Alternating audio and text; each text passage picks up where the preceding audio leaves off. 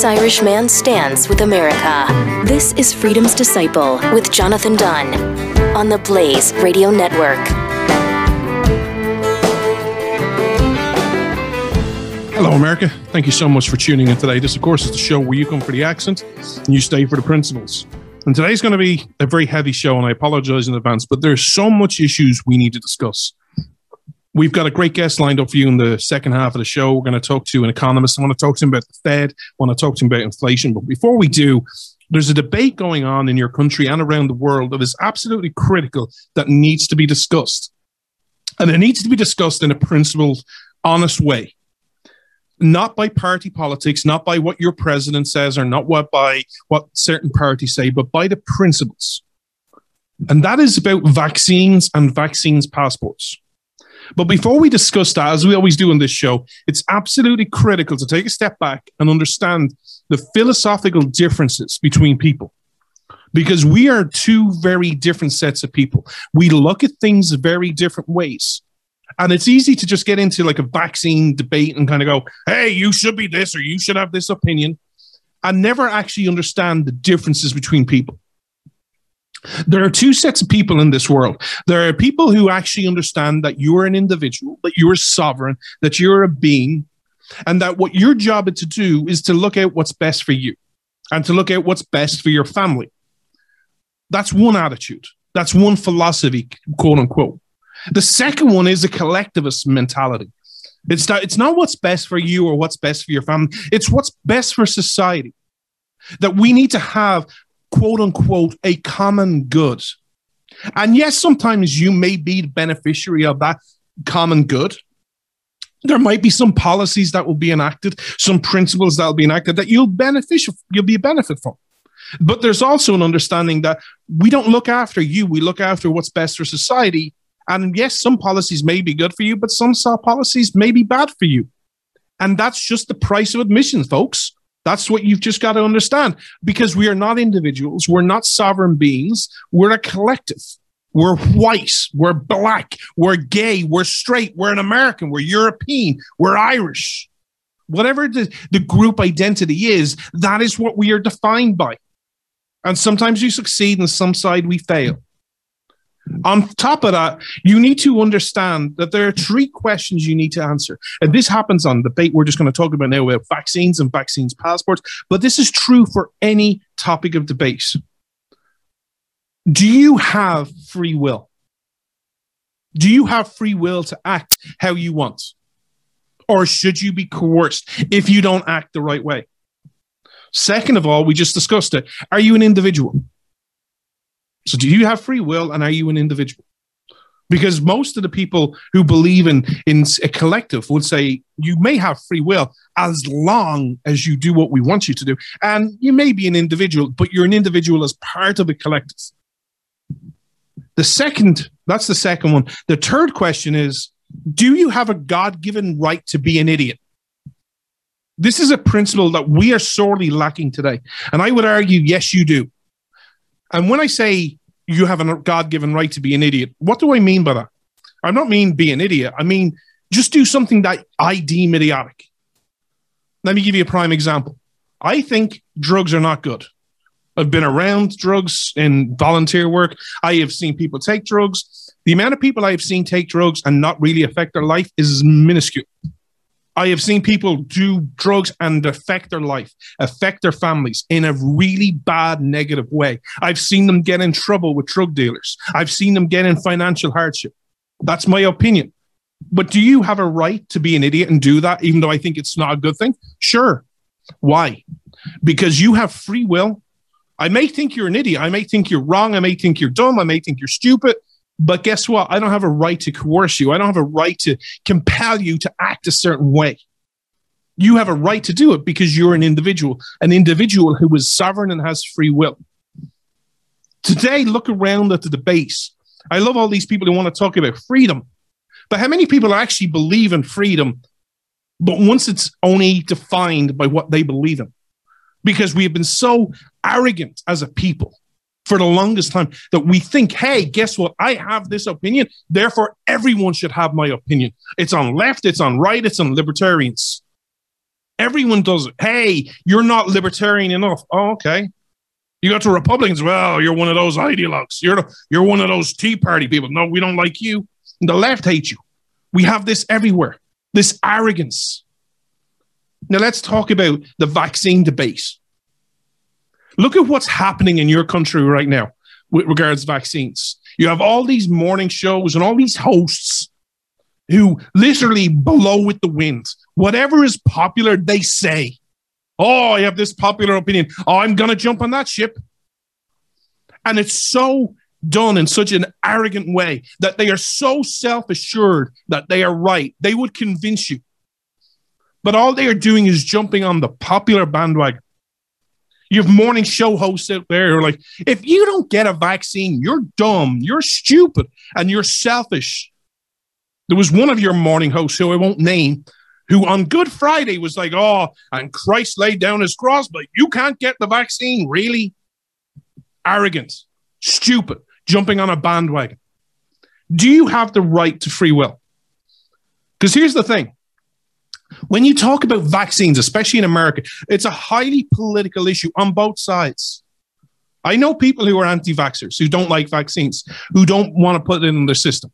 And you'd listen to them and you're going to go, if you dare say, hey, well, I'm going to get the vaccine, you're ostracized. You're like, oh my God, what are you? Are you dumb? Are you stupid? Then you've got people on the other side. If you say you're going to get the vaccine, or you're not going to get the vaccine, are you dumb? Are you stupid? How about this understanding that you're a free individual and that you have a right as a sovereign individual to choose your path? That you, dare I say it and use the language of the left, you have a right to choose. And this is where I'll really get to my friends on the left, who are pro-vaccine. My body, my choice. But do we understand that on any side? Because here's the thing. If you have a merit-based society, I know, oh my God, a merit-based society. Oh my God, John, I'm so triggered listening to you. I know, it's shocking, isn't it? If you have a merit-based society, there is enough evidence out there on these vaccines that, hey, maybe you should consider them. If you look at the real-time data that we have had in Israel, oh my God, are you telling us to be at Israel? Are you going to say some nice things about those Jewish people? Yeah, I am. Look at the real-time data. Look at their data on hospitalizations. Look at their data on ICUs. Look at their data on cases. Look at their data on deaths. It's drowned dramatically to fractionally zero of the society. It's such a minuscule part of society that has coronavirus there right now. There is real-time data. And again, it's because of Pfizer. It's because of the Pfizer vaccine. They have been giving this real-time data. Now, I know people who are in the, don't like vaccines are like, yeah, that might be great, but what happens in 5 years' time? We don't have that data. Got it. But you have a right to make that choice. But also on the flip side, there is enough data to say, you know what, maybe if you're vulnerable or if you're over a certain age, you should get the vaccine. But you have a right to choose. But likewise, on the flip side of things, if you look at the data around the world, again, this is real-time data, and it does fluctuate from country to country.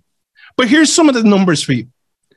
If you're between the ages of 0 and 9, you have less than a 0.001% chance of dying if you catch coronavirus. If you're between the ages of 10 and 39, you have a 0.2% chance of dying if you get coronavirus. If you're 40 to 49, you have a 0.4% chance of dying if you get coronavirus. 50 to 59, it goes up. This is where it starts going up quickly.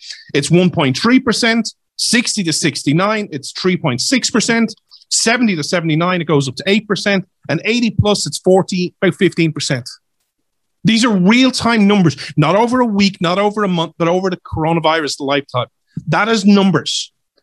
Are you telling me that if you're, let's say, 25 or whatever number you are, you're young, you're healthy, you're fit, you're vibrant, and you live a certain lifestyle that you're not out in the public all the time? You may work from home, and you're looking at these numbers kind of going, if I get coronavirus, there's a 0.2% chance I'm going to die.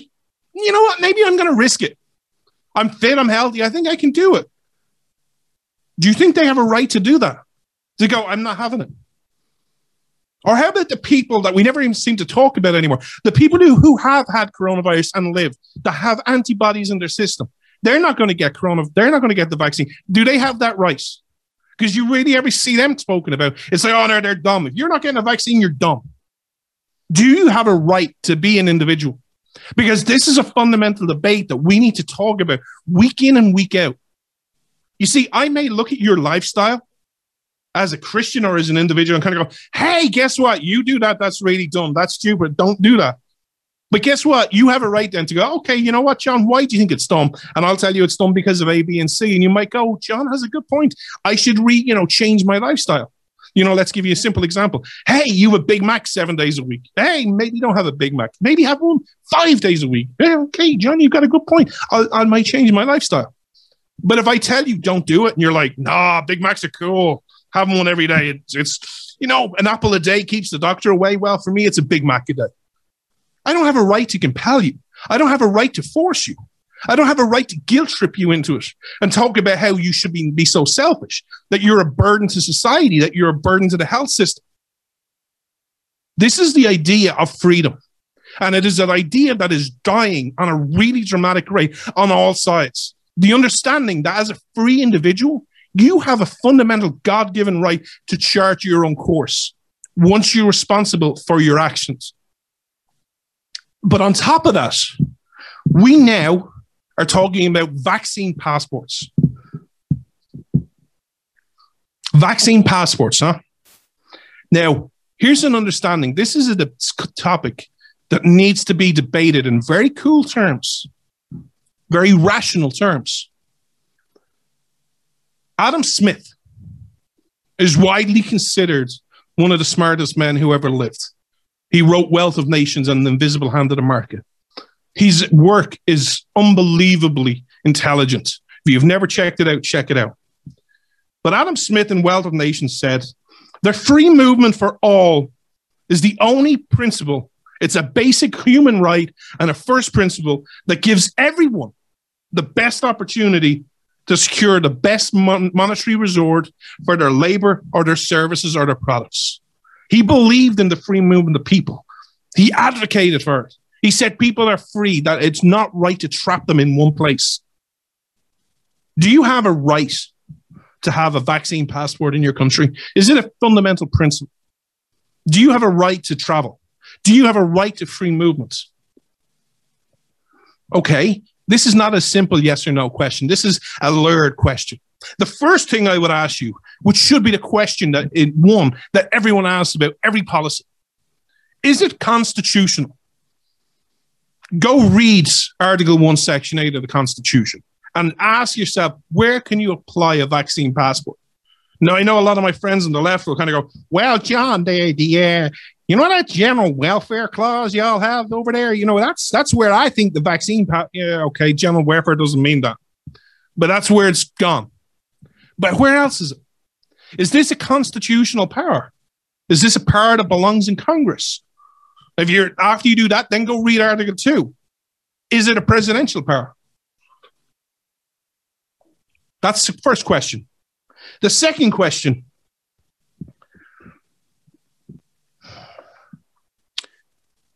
is, let's just say the argument is there that what we need to do is, just while coronavirus is around in the world, we need these vaccine passports. But the minute coronavirus goes away, we don't need to have this passport anymore.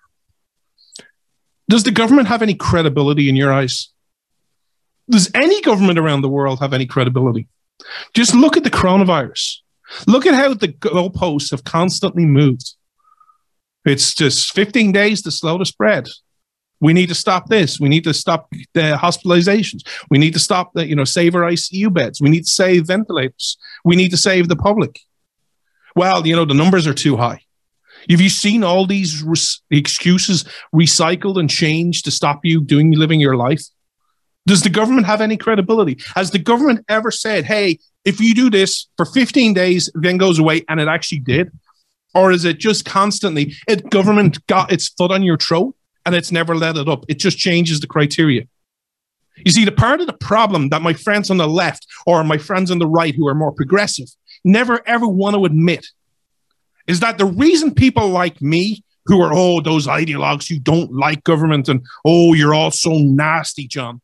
The one thing that they never ever do is understand that the reason we're skeptical and that we are skeptical is because of human nature. We're skeptical because of principles, but we're also skeptical on what the actions of government have been. That if government actually had credibility, my job would be a lot harder. If government actually said, you know, we're going to slow the curve, 15 days to slow the curve, and then it actually said, okay, we've done it, now leave us alone. People like me wouldn't have any arguments. We'd argument on a moral case, but if they actually said, you know what we said 15 days and we left you all alone after it. But government constantly moves the goalposts. It takes a little inch. It can never get to a mile. It never gets there. It can never set a really audacious target when it's about control. It's all about progressing. We'll set this inch here and we'll gain that inch, and then we'll set another inch and then gain another bit. And slowly but surely, all of a sudden, you get to hit that mile target. That is what progressivism is all about. If you want to believe in government control, name one policy over the last 5 years, 10 years, 20 years, 100 years that it said, we're going to do X, and then it stopped. Always. If you find one, get in touch with me on social media at Freedom Disciple, on Facebook, on Twitter. Because what's happened is, and again, there's so much evidence of real time. This is not a philosophical debate anymore. This is real-time data, real-time evidence, real-world evidence that says, you know what? When government talks about the problem that we have to solve in society, it always gets to the worst case scenario real quick. It becomes a slippery slope of erosion of your rights. You have that idiot Fauci running around. Why anyone listens to this man anymore is unbelievable.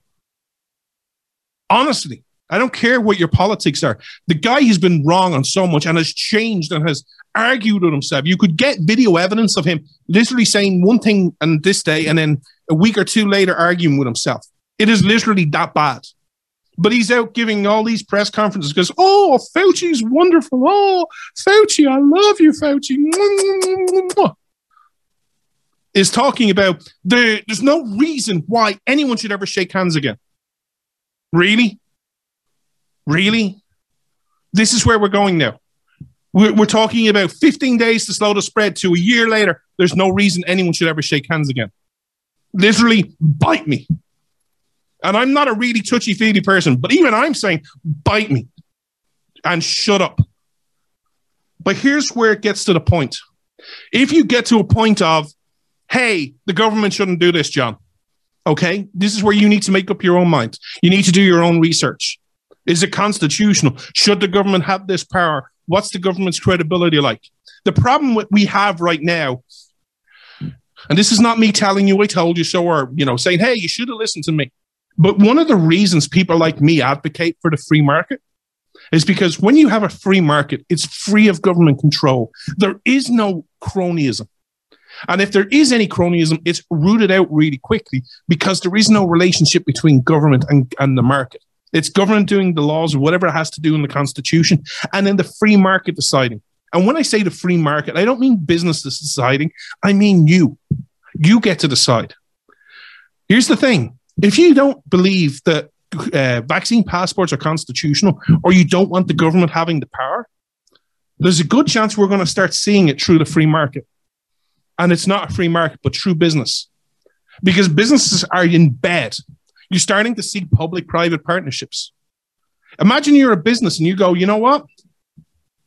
I don't want anyone wearing a mask in my business store. You can come on in, shop if you want. If you're triggered by that, go shop elsewhere. But if you want to come in, don't have to wear a mask. Imagine being a store that way today. And imagine it starts getting out. You see, the problem that we have is that we live in a culture where men are spineless and women are just unbelievably spineless as well. Because look at what's happening in your country right now with all this wokeness crap, with all this ESG scores. We've been talking about the Great Reset. It seems every day, I love your country so much, but it seems every day I come across a new story where I'm like, you guys are losing your minds. Stop. Let me give you two stories.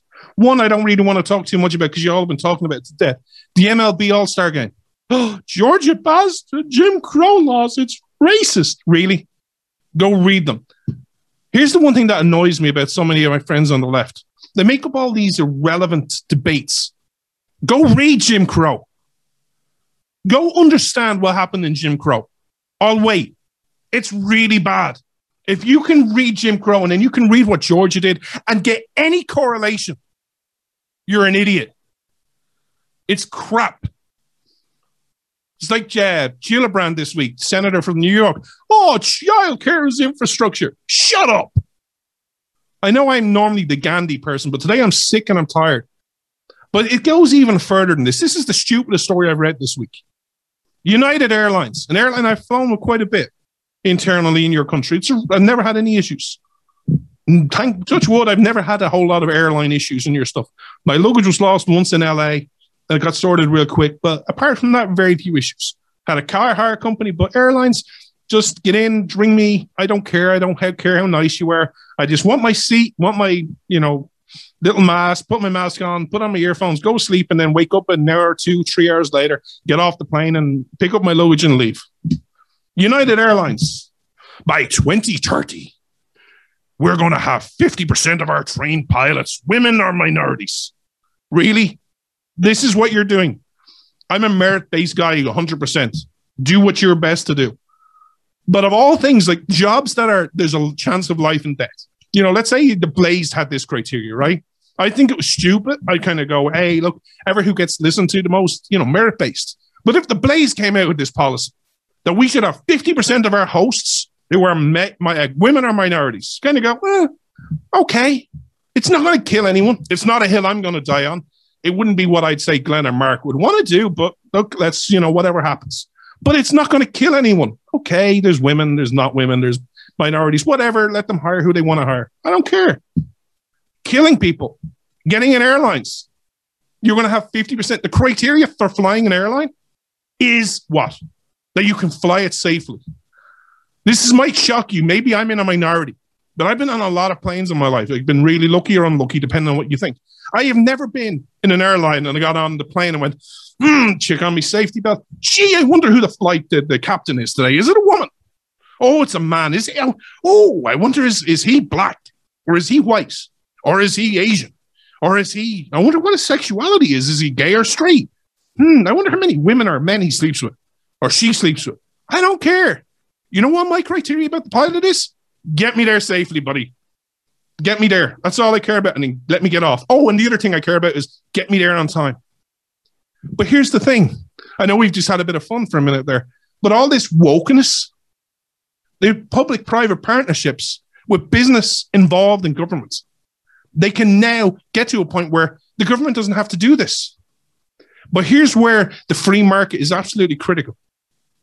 Because the problem that you're going to have with all these companies with the Great Reset is they're going to institute all these policies. And if a large part of conservatives and Republicans go, the hell with you, I'm never buying your product again. I am never flying United again. I am never watching MLB again.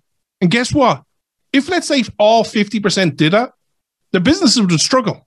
And some businesses would go out of business. What do you think is going to happen to them? They're going to get bailed out. The Fed is going to come in. Washington is going to come in, especially if they're woke enough. Oh, you see, the problem there was all those right-wingers. They put them out of business. We can't do it. We're going to tax them and put them into business. Likewise with mask mandates. If a business says you have to wear a mask and everyone says down south, the hell with you, we're not buying there. All those right-wingers, all those Nazis and white supremacists, put them out of business. We got to support them. We got to make it right. We need to have the general welfare. We can't have the right win. So what is the solution to all of this? We need to start having all these conversations, as we do on this show every week, but we need to start encouraging them. I can only change so much. I'm doing a speaking tour this year. I can only do so much. Where you will really change is where you start having these conversations with your friends, where I give research and give you all the ammunition of breaking things down to principles. You take everything I say, I'm right or whether I'm wrong, and you make it your message, where you go in and talk to a friend, go talk to your neighbor, go talk to your coworker, Go talk to your religious people. Go talk to your pastor and say, you need to start speaking out about this. You need to start raising these issues, because here's what we need.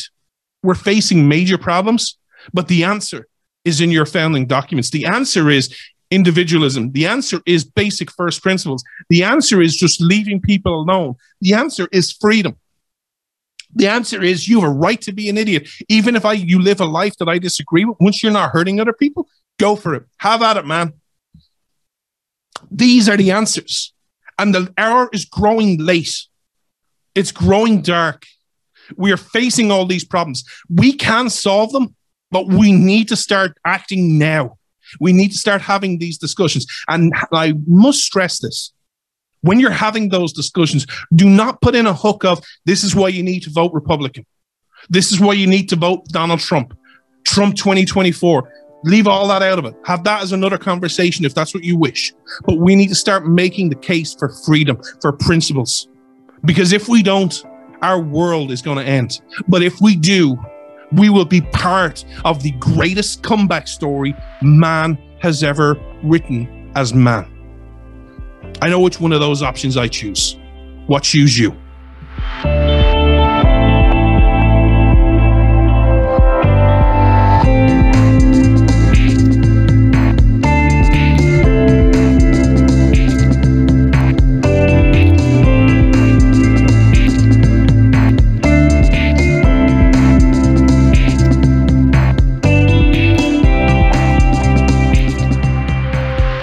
So I'm now joined by Alexander Salter. He's an economist. He is an associate professor at Rawls College of Business in Texas Tech. He's a published author. He's been in the Wall Street Journal, National Review, The Hill, lots of great places like that. He talks about a lot about economics and free markets from more of a libertarian point of view. Alexander, thank you so much for joining us. Jonathan, it's my pleasure. So there's a lot of things that are going on in the economy right now. We've been talking about them on this show for the last it feels like forever. With things like the Great Reset, we're talking about inflation, we're talking about coronavirus, but you've been talking about a lot of different issues over the last sort of month or so about inflation isn't the biggest issue. But I think it's important that we actually lay a groundwork for the problems that we're facing right now, because it's so easy to look at the problems we face and kind of go, it's Joe Biden, it's Donald Trump. But in large, like, these problems are not just like 6 months or a year old. These are like 5, 10, 15, 20, 30 years old. So if you look at one example is that look at the assets under control of the Federal Reserve. 2008, it was less than $1 trillion. Up to 2015, it's gone up to $4.5 trillion. Today, it's approaching $7.7 trillion. First of all, to explain it in layman's terms to everyone, when the Federal Reserve has an asset on its books, what does that mean?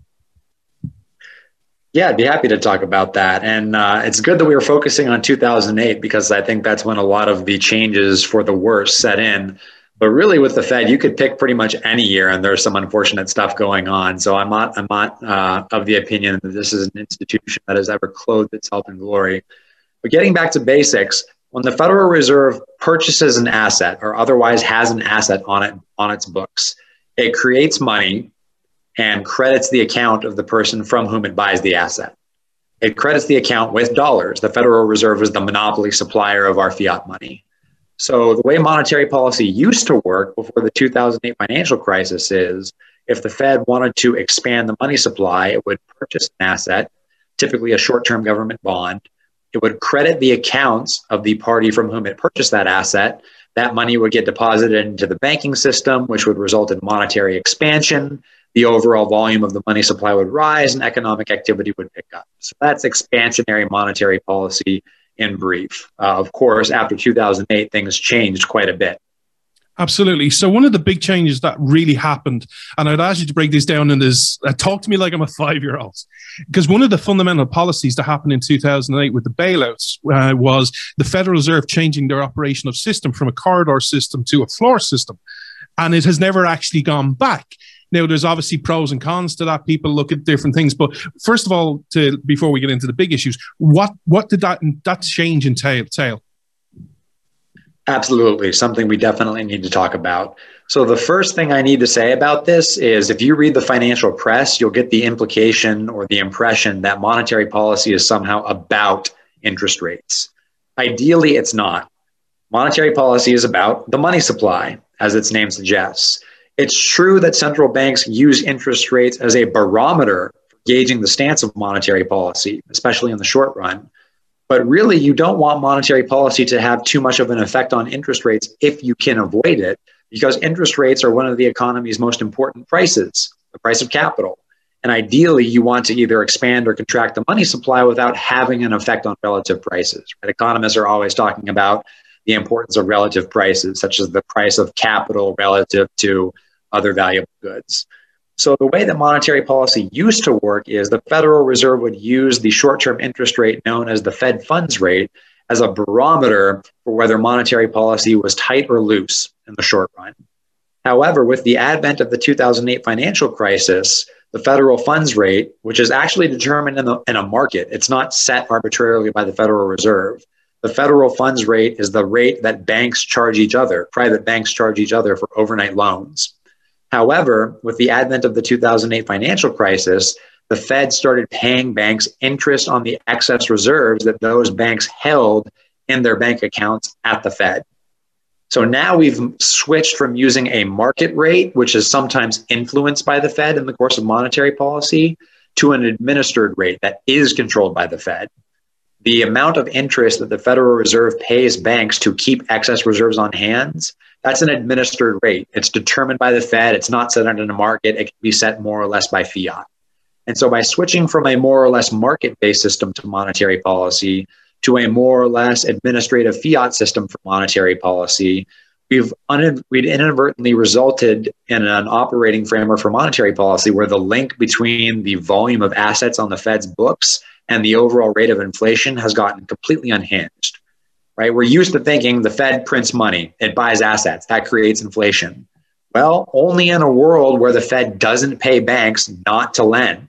If the Federal Reserve is paying banks not to lend out all that new money it creates, in essence, if the Fed is borrowing back that new liquidity from banks, then the money supply and the monetary base, really, right, the volume of assets on the Fed's books can become arbitrarily large without creating inflation.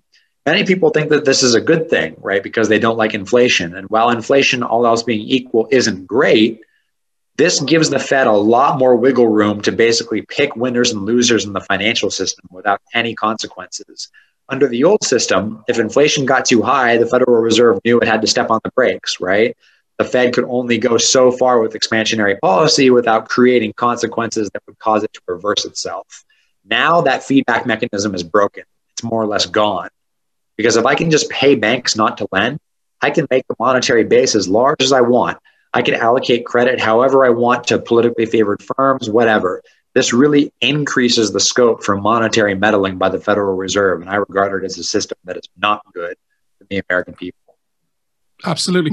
And one of the things that frustrates me is that, actually just as a side point for the philosophical question, how many people, and you can include like the likes of Janet Yellen in this, do you think actually understands basic economics? Because like you just mentioned one thing there, I'll give you a simple example, the interest rates. Everyone, if you go, we always look at economics from where our vested interest is, and that's not the way an economy should work. So like people might go, well, I'm going to borrow money to fund a business, or I'm going to buy a car, I'm going to buy a house. I want the lowest interest rate as possible, and that's good for me, so it's good for the market. That's not the case, because it actually hurts other people, because years and years ago, people's 401ks, large chunks of their money was raised on the bonds, which was based on how they made money, was the interest rate. When you bring all those interest rates down to, flood the money economy with money, all of a sudden those 401ks aren't performing as well and got to look maybe at the stock market and more risk averse for their pensions. And it's not a case of one size fits all.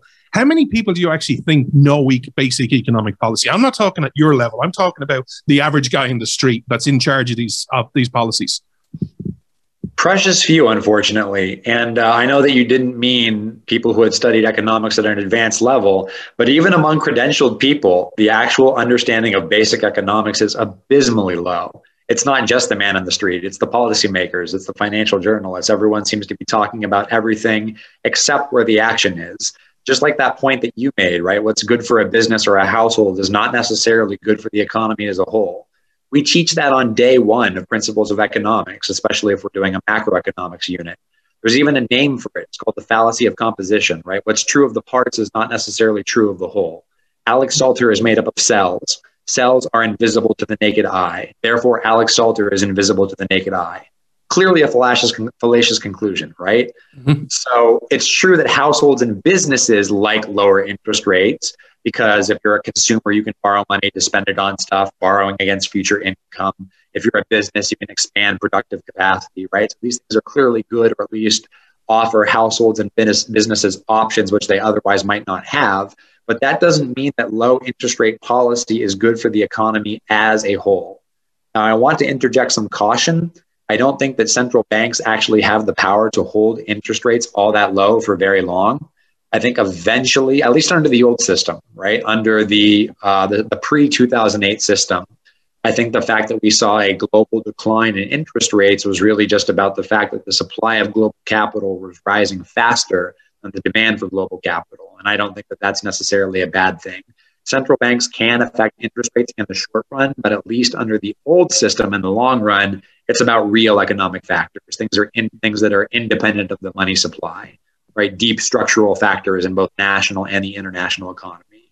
But what's going on right now with the floor system, with the Federal Reserve switching from using market interest rates as a barometer to administered executive fiat set interest rates as a policy tool, a lot of the conventional economic wisdom doesn't apply anymore.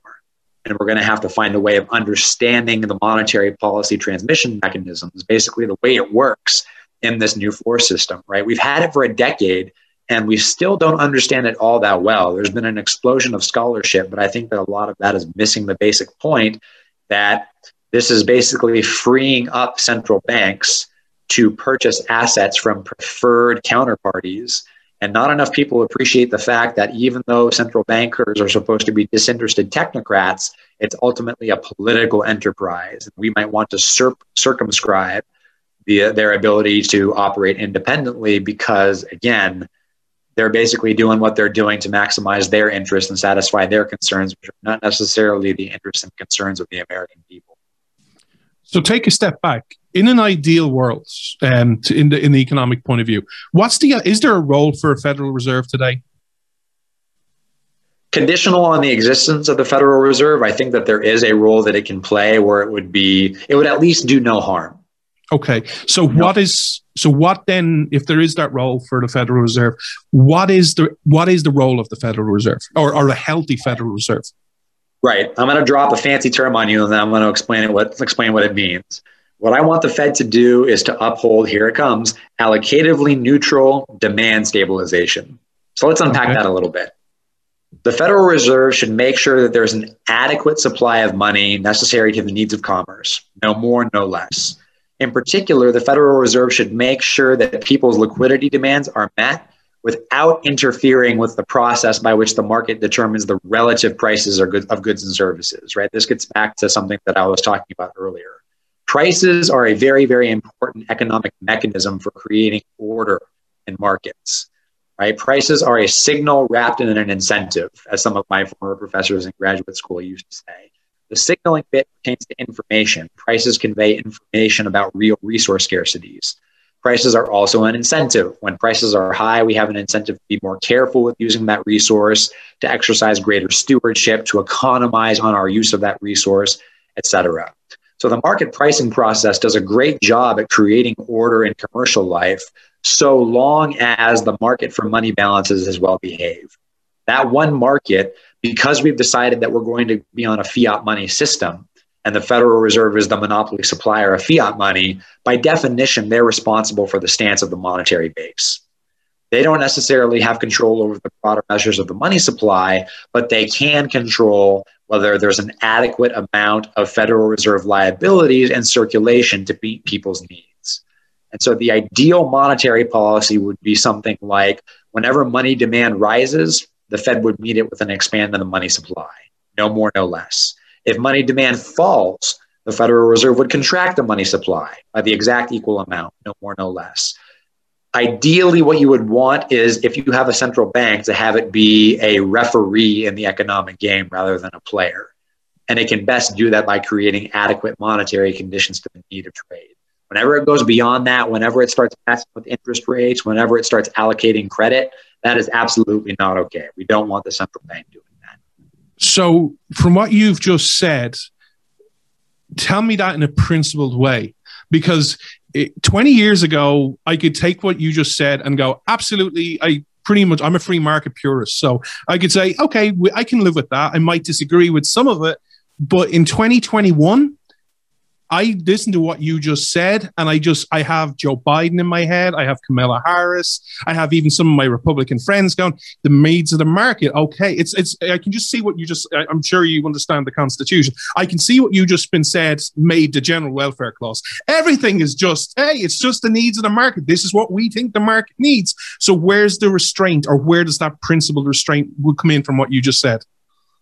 That's the absolute next question that we should focus on. First, I should make clear that I am actually not a fan of the Federal Reserve as an institution.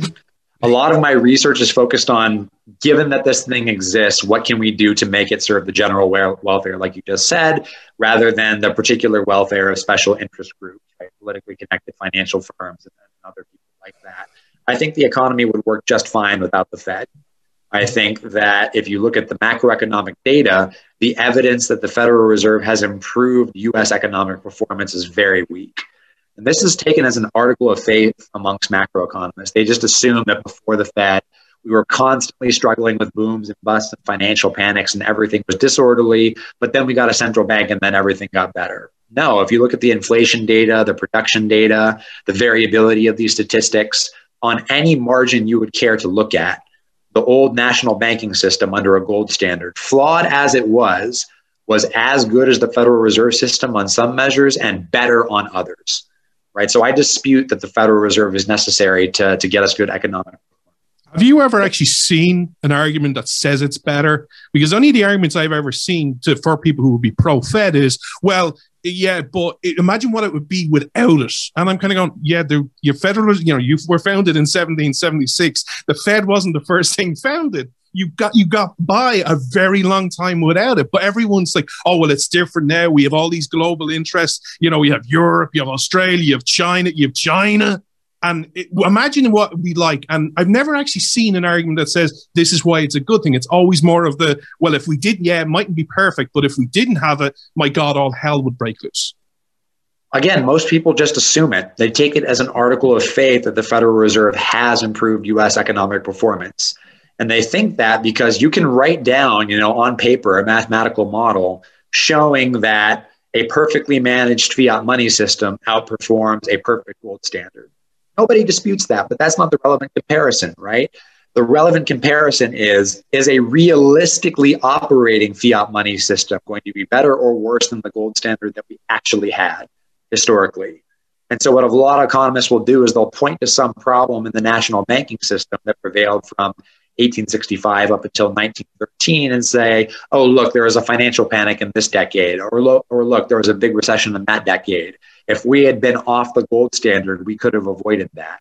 Yeah, sure, on paper, right? But if you look at the track record of the Federal Reserve, they really dropped the ball in the Great Depression and the early part of the 20th century.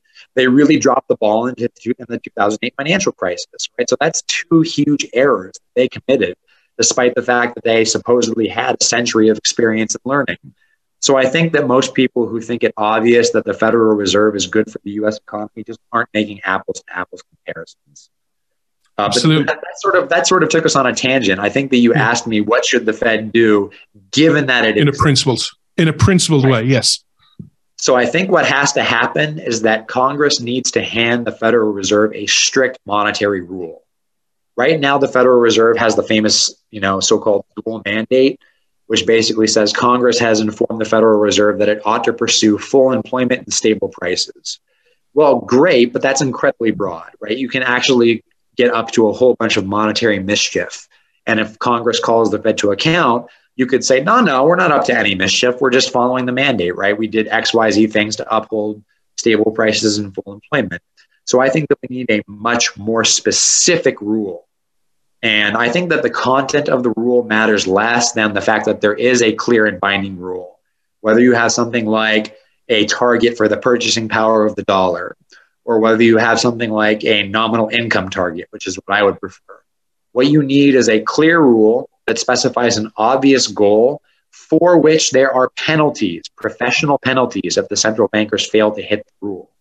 Right now, the Federal Reserve has a self-adopted average inflation target of 2%.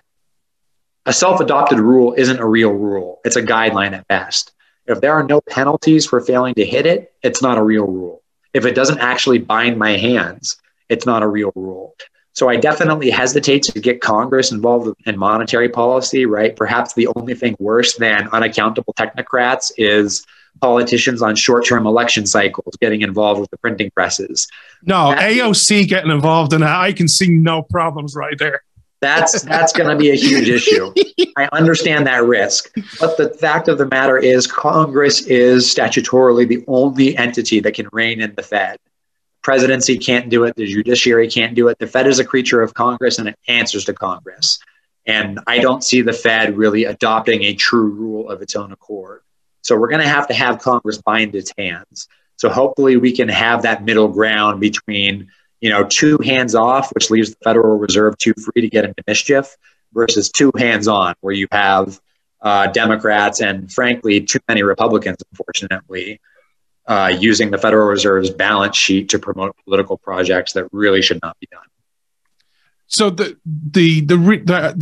people like me, and you're in the same camp, that don't like the Federal Reserve.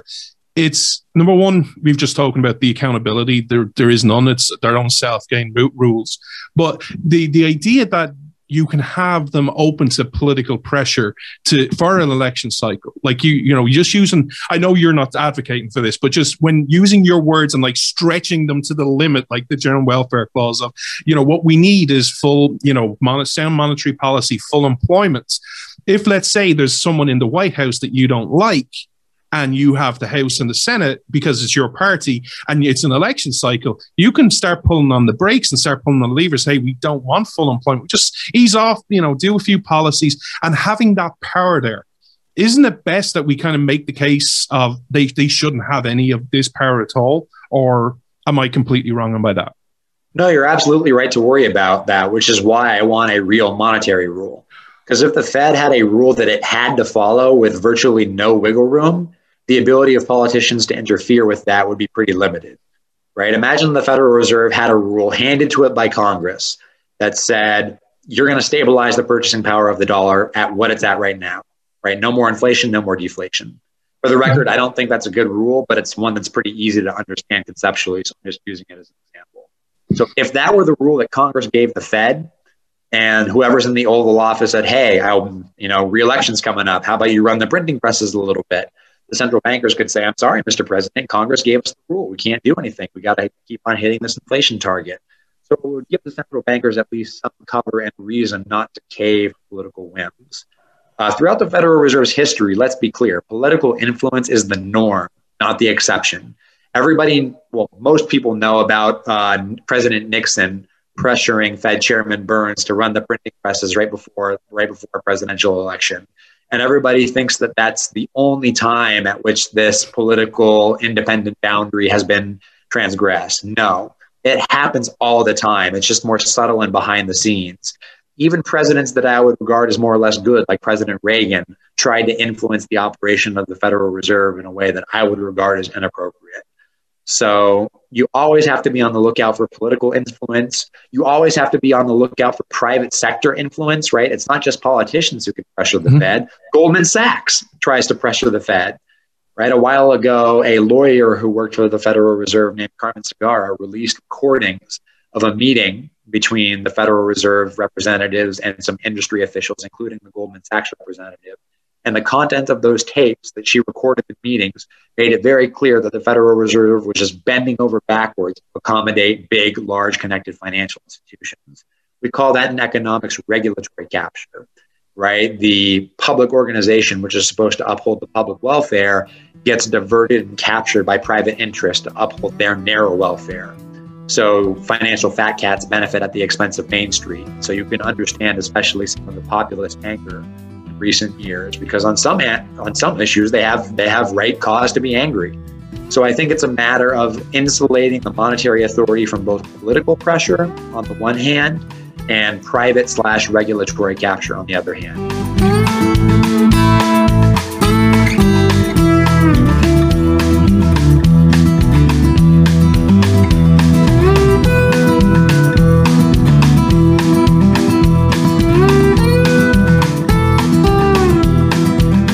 So getting back to taking a step back then from the Federal Reserve on the problems of the day. So everything we've just spoke about is kind of at a higher up level. What does the average person on the street feel from the Federal Reserve policy that you're seeing right now?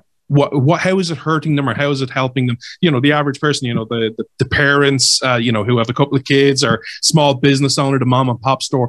You know, a lot of people going, I don't care about the Federal Reserve. That's all them bankers, those millionaires and billionaires up in New York. Nothing to do with me. This is irrelevant. How does it affect them and their everyday lives? Well, that's a great question. And the simple answer is it's actually gotten a lot harder for Main Street to perceive what's going on. So what the Federal Reserve has done, especially in response to COVID-19, is they just threw the kitchen sink at the financial system. They basically started engaging in what is actually fiscal policy, but using the printing presses, right? The Federal Reserve started making direct loans to large corporations that have nothing to do with the integrity of the financial system, right? The Federal Reserve started buying bonds from Coca-Cola and Berkshire Hathaway. I must have missed what the health of a soda company has to do with the integrity of the US financial system. I'm pretty sure there's no plausible argument there. Even more concerningly, the Federal Reserve has started to make direct loans to state and local governments, right? So especially local governments that have been engaging in decades in fiscally irresponsible behavior, right? Promising pensioners, making promises to pensioners that they cannot possibly keep because they don't actually have the political will to raise the local taxes enough to pay for this stuff. The Federal Reserve started making loans to troubled state and local governments on better than market terms, on the assumption that you needed the municipal bond market, for example, or the state government bond market to continue operating well to prevent a financial system meltdown. It was all nonsense, of course, right? The bonds of Illinois don't really affect the overall integrity of the financial system. The Federal Reserve does have some statutory authority to engage in last resort lending, but only to preserve the health of the financial system, to stop a full-blown financial panic. It frankly abused that power in a really, really unfortunate way. And so what's going on is the Federal Reserve is now allocating credit. It's basically steering credit away from how the market would have allocated it, and is now resulting in political forces directly allocating credit. What that means for the man on the street is that monetary policy is less and less working for their interests. And it's harder to see now, right? Because the way that monetary policy is working now isn't creating inflation.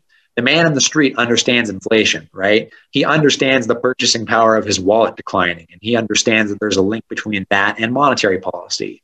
But now that all this stuff is going on behind the scenes, the most plausible consequence is if we politicize the allocation of credit, our financial markets are going to be less robust and less able to create economic growth. And so we're really laying the foundations for economic sclerosis, right? Rather unimpressive growth rates. And so there's an opportunity cost to that, right? If we only grow at 2% instead of 3% over enough time, right? No, via the miracle of compound growth rates, that could mean that ordinary Americans see less increase in their living standards than they otherwise would. Now that's hard to observe because we're comparing it to a counterfactual world that never happened. And that means that Joe Public doesn't really have a good ability to monitor and discipline the Fed, even less than they did before. And it was already hard. So it's up to monetary economists who should be shouting from the mountaintops, right, about what's going on right now. But they've been, unfortunately, more than accommodative to the regime changes that have gone on at the central bank. And it's been very, very disappointing. One exception is John Cochrane, who's done some really, really good public work on this. He was formerly at the University of Chicago, and now he's at the Hoover Institution. At his blog and with his op-eds and with recent Senate testimony, he's done some really good work at trying to raise public awareness at the absolute travesty that monetary policy has become. Okay. So just on a side point, I don't know how much you follow this. Are you following the Great Reset? I am following the Great Reset a little bit. In fact, I wrote an op-ed about it for the Wall Street Journal a couple months ago. Okay, so when you're talking what you just answered there, I didn't actually have this on my things I wanted to talk to you about. When you were just talking about your answer there about, the laying the standards and growing, having the Fed having power to sort of lay out what should be borrowed in the economy and making it as smooth as possible. I don't know how much you know about the Great Reset, but everyone's going to get, if they get what they want, an ESG score, an environmental, societal and governmental score. how much, if you have that system and then you have the Federal Reserve propping them up, this is going to destroy everyone who doesn't have the right political opinion. Where do you see that potentially going? Or is there something, that policy that you could sort of pursue now to go, hey, if this comes down the track and then the Federal Reserve gets in bed with it, then this is definitely something Congress needs to get involved in, just as a way of stopping it? Great question. So the Great Reset is focused on a number of global governance goals, global governance being very different than global control, apparently. I don't see the difference. But of course, one of them is climate issues. Well, the Federal Reserve recently joined a consortium of other central banks and regulatory agencies, the goal of which is, quote, greening the financial system. Monetary policy, at least as it was understood until the day before yesterday, has nothing to do with climate change. They are completely separate policy issues. I'm not saying climate change is not important. I'm just saying that the Federal Reserve has absolutely no business, none, getting involved with anything like that. And so what you're really seeing here is just, frankly, mission creep, right? It happens at all federal bureaucracies. It's even scarier at the Federal Reserve because they have an extraordinary power, right? They can create purchasing power out of thin air like that. They have a monopoly on the creation of Federal Reserve notes, Federal Reserve liabilities, which is, of course, the dollar. And so if you use that printing press ability to engage in otherwise fiscal goals to try and promote greening the financial system, whatever that means, that could get pretty dangerous pretty quickly. And so I am worried about mission creep at the Federal Reserve, especially as it pertains to climate issues. I had a piece in the Wall Street Journal just last week about that specifically. And that's something that I absolutely would like to see Congress step in and say, look, climate policy is our business. That's something that the people's representatives and Congress assembled should deal with. You are a bureaucracy created by us. You have a very specific mandate. Keep monetary conditions stable. We don't want you veering out of your lane to try and green the financial system. If that's going to be done, it should be Congress that does it. And I'm just frankly terrified that mission creep is going to continue slowly and surely until the Federal Reserve has its hand in every single piece of the economic pie imaginable, unless Congress does something to rein it in. Okay, so now totally diverting the conversation to how we've dealt with economic policy over the last year. So every government around the world, America is obviously the one we're talking about most here, but Ireland, Europe, England, Australia has this is pretty much running unofficially MMT, modern monetary policy, where they can just print as much money as they want and just to hell with it. And, you know, hey, chances are when this all comes down, I won't be elected. So, hey, it's not my problem. But over the last year, because of coronavirus, we have literally, and we're just going to talk about some policies that you followed in your country. Your debt has skyrocketed. Your printing presses have skyrocketed. The stat I can't get over is 1 out of every $5 in the total existence of America was printed last year.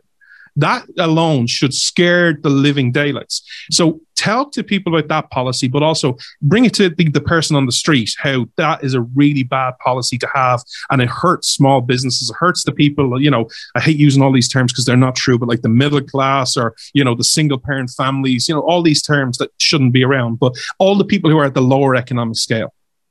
Yeah, there's a lot there. There's a lot there that we got to chew on. I don't think that we're quite in modern monetary theory territory just yet. I mean, we're getting in that direction, right? $28 trillion. So as long as we're still actually borrowing money in capital markets to finance deficit spending, and it's true that the Federal Reserve is sort of helping the bond market a little bit because it's stepping up its purchases of Uncle Sam's bonds. Modern monetary theory, what they're really looking for is to completely ignore the market for U.S. government debt and to actively finance any and all government expenditures by running the printing presses.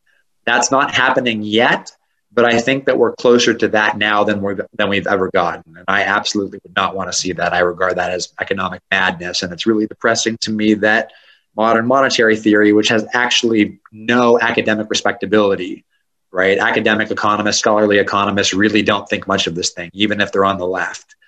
But, you know, it's big in policy circles. It's big on Twitter. And apparently Joe Biden is staffing his administration with, you know, based on whoever has the most Twitter followers. So that's obviously something that we need to worry about. I am worried about the lack of fiscal and monetary discipline in the United States, because ultimately I think what's going to happen is as long as we continue running these deficits, that's just a future tax liability. And we're going to have to raise taxes eventually, including on the middle class, right? It's not popular to say, but right now the middle class in the United States does not actually pay very much federal income tax. The federal income tax system in the United States is already highly progressive. And it makes a lot of people mad when you point it out, but right, the data are the data. They say what they say. But the fact of the matter remains, you can't continue to run these deficits and you can't continue to pile up debts forever. Eventually, investors are going to get a little bit worried about Uncle Sam paying back what it's agreed to pay back. They're going to demand higher interest rate yields. That's going to mean interest payments on the federal debt. We're going to continue to occupy an increasingly large portion of government expenditures. That's going to crowd out other social services that might benefit the middle and people on the lower end of the income distribution. So I'm really worried about what Adam Smith called in 1776 the juggling trick of debts, deficit, and currency debasement. Right? All governments want to do this if they can. The United States has more or less avoided doing that up until now. And while we're not yet in red alert territory, we're as close now as we've ever been, I think. Okay, so just for my own sake, because I don't have your sort of CV and expertise, but what would be the definition? Because I would have said it is monitor MMT over the last year. You know, that the skyrocketing debt, the printing presses. What definition would you say then that to look out for when we hit this? Is it a certain amount of debt? Is it a certain amount of printing of money? Is there a certain criteria you would say is, okay, now we're officially MMT? Just from my own curiosity. So the most obvious thing would be if the Federal Reserve actively ran the printing press to finance federal government fiscal obligations, right? So imagine Congress says, hey, Fed, we want to spend $700 billion on XYZ things. The Federal Reserve prints up $700 billion and buys that much in government bonds. Okay, that's your criteria. That's pretty much when we're there. Okay. Right? And so it's not an either or thing. There's a continuum here. What you want to look at is what fraction on the secondary market of government bonds eventually find their way onto the Federal Reserve's books. Because right now, the Federal Reserve does not ever loan Uncle Sam money directly. When the Federal Reserve buys government bonds, it buys them on the secondary market. It means it buys government bonds that have already been purchased by private investors, for example. So, but that doesn't mean that the Federal Reserve can't help Uncle Sam finance its deficits, right? If the Federal Reserve steps up secondary bond purchases, that's going to drive up prices and drive down yields, which means that investors would be willing to accept lower yields because they know that they at least have a buyer in the Federal Reserve, which means that going to the primary market, Uncle Sam can borrow more cheaply. Again, that can't happen forever, right? That's a short run phenomenon because eventually that liquidity is going to circulate, drive up prices. You're going to get an inflationary effect, especially as the economy starts to recover from COVID. So that's not a foolproof strategy. But nonetheless, there is a lot of wiggle room, especially when the boundary between fiscal policy and monetary policy approaches a sort of gray area. So what I would worry about is I would look at the total amount of bond auctions that Uncle Sam auctions off in a given time period. And then I would try and find out over that same time period, what fraction of that new debt eventually finds its way onto the Federal Reserve's books, right? Because you can actually support government borrowing through the secondary market rather than the primary market. So once that figure starts to get, pick a figure, 40%, 50%, whatever, once the figure starts to get in that territory, I would start to get a little worried. Okay, so then you've written a couple of great articles recently about, over the last 3-4 weeks, about the breaking down the different packages that you've passed. You passed $1.9 trillion. It's just incredible. Like I've been in your politics a long time. I remember being part of the people who freaked out at 787 billion. Remember that number is sketched in my brain. It's 2008. Yeah, if you say that to anybody who talks about economics, 787 billion, you know what you're talking about. Whereas now it's like 1.9 trillion, and then you've now had this infrastructure where everything is infrastructure. Kristen Gillibrand run, childcare is infrastructure. She's tweeting the other day. What was that? Was that 1.7 trillion? No, it's 3 trillion, isn't it? No, 2.3 trillion. The first round, 2.3 trillion. Where does this end? God only knows. I mean, I'm just as flabbergasted as you are. I never thought that we would see a sort of resurgence in old school Keynesian economics, right? Spend, spend, spend, right? Run those deficits, inject that purchasing power into the private economy, and eventually things will get better. There's a reason that economic theory fell out of academic respectability in the 1970s and the 1980s, because it doesn't work, right? It makes a whole bunch of predictions about things that should happen that just aren't true. Unfortunately, it's great politics, right? The sort of interventionist economics, Keynesian economics, now modern monetary theory, they give politicians an excuse to do what they already want to do, which is either run the printing presses or deficit spend and shower benefits on their preferred constituencies, right? Because that's good for getting reelected. As a politician, you want to win reelection, which means that your ideal strategy is to concentrate benefits on the interest groups that support you and disperse the costs on everybody else, preferably people outside of your district. Well, when everybody's doing this, right, the result is that your economy slowly turns into a basket case. So I'm very disappointed in public policy over the past year, really the past decade. I just view it as a repudiation of all the hard-won economic knowledge of the 1970s and the 1980s. Right? There's a reason that old school Keynesian economics got swept away in the new classical consensus that actually pointed out that there are these things called constraints, and they mean that you can't have everything that you want. So you have to be prudent when you spend the people's money. It's just bizarre to me that without even an argument, right? It's just, we had an economic crisis and now we're just going to throw everything out the window. Never let a crisis go to waste, right? Rahm Emanuel said. The Biden administration seems to be recognizing that all too well. And I think that it's going to ultimately hurt the American people. Yeah, absolutely. And there was a great quote from years and years ago, Ronald Reagan. Before he was president, he went on Johnny Carson and he was like, you're talking about reigning in federal government, which is funny because, he's been dead, such a long period of time and we still have the same problems. But he was like famously asked and he gave a great answer. He's like, how do you balance the budget in DC? And he's like, gave a great answer. He was like, the same way you keep your virtue, you learn to say no. And obviously the crowd erupted, whereas now no one would, not even Republicans would applaud that line. No, we never say no, we give it to everyone. But the thing that frustrates me most is that the policies that you're doing right now, everyone always wants to talk about the Goldman Sachs, the Richard, the Berkshire Hathaways, Warren Buffett, all these policies, the people who are going to feel it most are the people at the bottom.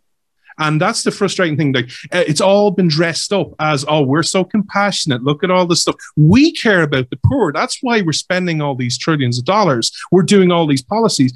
But it's actually in the long term going to hurt these people the most because, my boss, Glenn Beck, is still going to be a millionaire or however how much money he's worth. I don't know. And I don't care. What policies happen, it might affect his business. He mightn't be able to hire as many people, but he's still going to live a really good life. He's Glenn Beck. People on the lower scale aren't. How do we get that message? Or is there someone out there that we can sort of support and say that is breaking down these policies to say, listen, it might sound great. It's, it's window dressing, but it's not, it's actually going to hurt you the most. That is the magic bullet. And I wish I had an answer. The only thing that I can come up with, which frankly isn't very persuasive because it's not immediate, right? There's not an immediate benefit to it. The only successful anti-poverty program over human history that's been sustainable is economic growth, not transfer payments. They just don't work. All right? They don't permanently lift people out of poverty, and the political will isn't even there to fully finance them with taxes. If you want to increase the well-being of the worst off among us, the best thing that you can do is grow the size of the economic pie. To grow the size of the economic pie, you need markets. Right? You need markets to allocate scarce resources, especially scarce capital, to its highest valued uses, right? You need to abstain from consumption today, save resources, invest them so you can increase your productive capacity tomorrow. And year by year, things should get just a little bit better. But what most people don't realize is through all these attempts to engineer prosperity now, government-led prosperity, they invite the very evils that we're supposedly trying to fight against. They entrench political privilege. They benefit largely the middle class and the upper class at the expense of the lower class, right? And again, I hate using those terms because they're frankly demeaning, but I just don't know any other parsimonious way to express it. I agree. But I think that a lot of people who, through no fault of their own, find themselves on the lower half of the income distribution, They're being sold a bill of goods by the federal government, by Democrats as well as Republicans. And that bill of goods says, give us more power, let us spend, let us print, we'll fight for you and make your life better. But it won't, because the way that you create wealth is let markets allocate resources to the sources that are going to create the most goods and services in the future, which means that you need a robust capital allocation sector, which means that you need Congress to be prudent in its spending, and that you need the Federal Reserve to be prudent in its printing. You need both of those things at the same time. Otherwise, markets are not going to work their magic. Right? People sort of wonder, why on earth have we seen this growth slow down, right, since the year 2000? Look at what's happened to the size and scope of the federal government. Look at what's happened to the number of pages in the Federal Register. Look at what's happened to the number of regulations everybody has to follow just to try and earn their living. You're making production harder, and we're supposedly surprised that we get less production. That's exactly what sound economics would predict. If you want to increase the welfare of the least among us, leave them free to earn their living, to produce, stop getting in their way. Maybe a basic social safety net too, we can argue about that, right? But mostly, I fully agree with President Reagan that government isn't the solution to the problem. Government is the problem. Mm-hmm. So we're running out of time. I had so much other stuff I want to talk to you about, but I want to ask you two quick questions. One is, we've touched on quite a few serious issues. And one of the things I'm always trying to tell people who listen to the show is, look, you guys and as a world, because the Great Reset affects everyone, socialism, all these bad ideologies, all these bad monetary policies, they affect everyone. But I always tell people that, yeah, it's bad. And yes, we face major problems, but we can get past these if we get A, B, and C. And I always say A, B, and C are the founding principles of America: leaving people alone, the individual is sovereign, let people pursue their own happiness, let them grow their own wealth, that the best welfare program is a job. Do you agree with that assessment? Not the policies that I've just advocated for, even if you do, but the principle of we can still solve all these problems. It's not like, oh, we're done, we give up, let's just throw up that white flag, it's over. No, I still think that the old school fusionist Reagan consensus is basically correct. My only problem with President Reagan is that he didn't try hard enough to make war on the federal bureaucracy. He should have done more. But that exact consensus, right, it's sometimes referred to as neoliberalism by people who don't understand it, or sometimes called the Washington Consensus. Those policies, right, the policy consensus of the 1990s, I think that's basically right. Free markets and limited government is still the best way that we know to create wealth. And that means that we've got to get our ducks in a row on a bunch of different issues. We got to get Congress to restrain its spending and actually focus on reining in some of these out-of-control regulatory agencies. We need monetary policy to be subject to the rule of law. And this is great because now I can talk a little bit about my book. I'm co-authoring a book with Peter Becky and Daniel Smith titled Money and the Rule of Law, which is all about what we need to do to make sure that the Federal Reserve serves the American people rather than crony capitalists or crony politicians. The book is being published by Cambridge University Press at the end of May, and you can buy it on Amazon. And I really encourage people to check that out, to look for solutions to all the monetary mischief that we got in. But I do want to emphasize, monetary policy is only one thing that's gone wrong. We need to fix it, but it's not the only thing that we need to fix. We need a sustained revival of constitutional government in all walks of life. And that means, in addition to restraining Congress and the Federal Reserve, devolving power to state and local governments so people can make those decisions for themselves in a political environment where we actually have a greater degree of accountability. The only problem with the Constitution is that we've ignored it for 40 plus years. 100 plus years. Yeah. Let us not forget the terrible administration of Woodrow Wilson, where everything. That's really what I was just going to say. You, there's only one criteria to work for the Blaze. You have to hate Woodrow Wilson. Last question. Even more than FDR. FDR gets too much hate compared to Wilson. Well, look, the both of them are, I don't see many redeeming qualities in both of them. And I get a lot of hate anytime I say anti-FDR stuff. But it's like, he won the war. I'm like, yeah, but, interning people is not really a good thing to do. No. He was definitely horrible, but there would have been no FDR without Wilson. So I think we got to exactly. And then, you can talk about the teddy bear. We can talk about progressives all day long, but just last question. The one thing I'm very interested in, just in your opinion on this, is I share all the concerns we've talked about the Federal Reserve. But I can see a world in 10 years where the Federal Reserve is no longer an issue. Not because we've done any of the stuff that we both said you should, not because of Congress, standing up to them, but through the likes of cryptocurrency, where the idea of a dollar it'll probably exist in some format. But if you look at the numbers over the last sort of 1 to 2 years, the actual amount of people who carry physical money, it's now digits on your card, on your Visa card, on your debit card, whatever you have, that it's going to become so irrelevant. I'm not saying the dollar will die, and there's always those people. Dollar will never exist. I think it will exist in some format, but how it is, I don't know what it is. But I think that there's going to be so much more towards cryptocurrency as we go to more stuff. It might be Bitcoin, it might be Iridium, it might be XRP, it might be Litecoin, it might be something else that hasn't even been created. Thoughts on that? I'm actually not an expert on crypto. I know very little about it, other than I'm rooting for it. And I did, tick myself for never buying Bitcoin and, the massive wealth gains that I could have had because I didn't understand it. I never thought it was going to be a thing, right? There are so many strong network effects with monetary use where you want to use a given currency like the dollar, depending on how many other people accept the dollar. Right. And so the reason that the dollar is so robust as a monetary network is you can buy stuff with dollars, not just in the United States, but virtually all over the world. And so because I thought that means that new currencies have a really hard time getting started. So when I first heard about Bitcoin, I thought, it's crypto fiat. There's no asset there. It's not going to be a thing. Boy, was I wrong. So it's not necessarily money yet because it's not generally accepted in exchange. And it's frankly subject to too much price fluctuation to be stable as a money, but that doesn't mean it couldn't become money.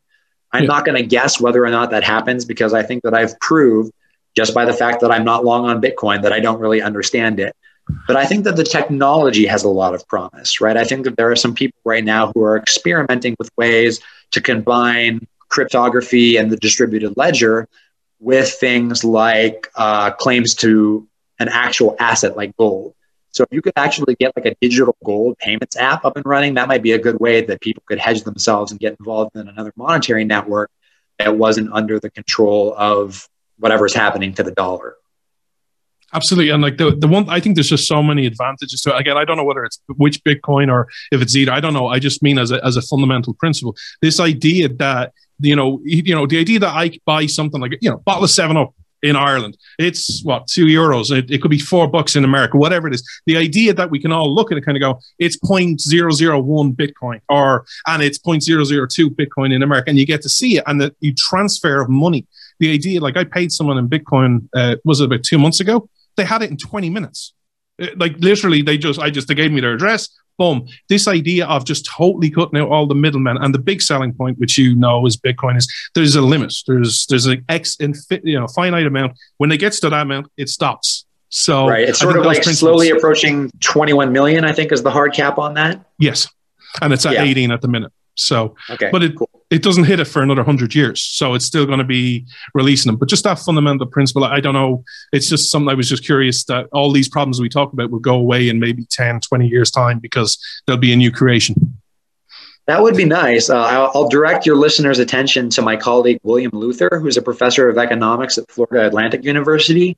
He is the Bitcoin guy. He's written a ton of scholarly papers on Bitcoin, but more importantly, he's also written a bunch of popular articles about Bitcoin and the prospects of Bitcoin as money and separating, the money function from the ledger/payments function and sort of analyzing that.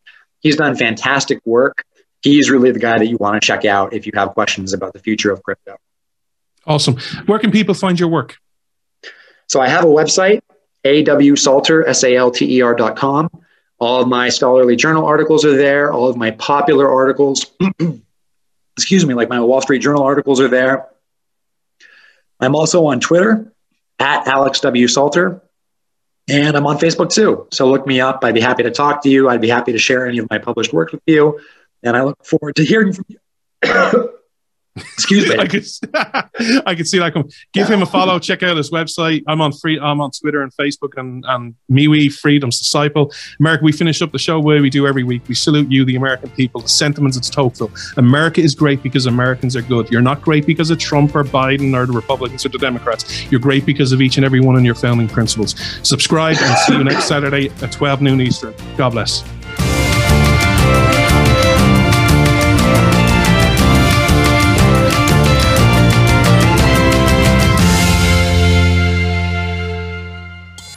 Freedom versus freebies. This is Freedom's Disciple with Jonathan Dunn on the Blaze Radio Network.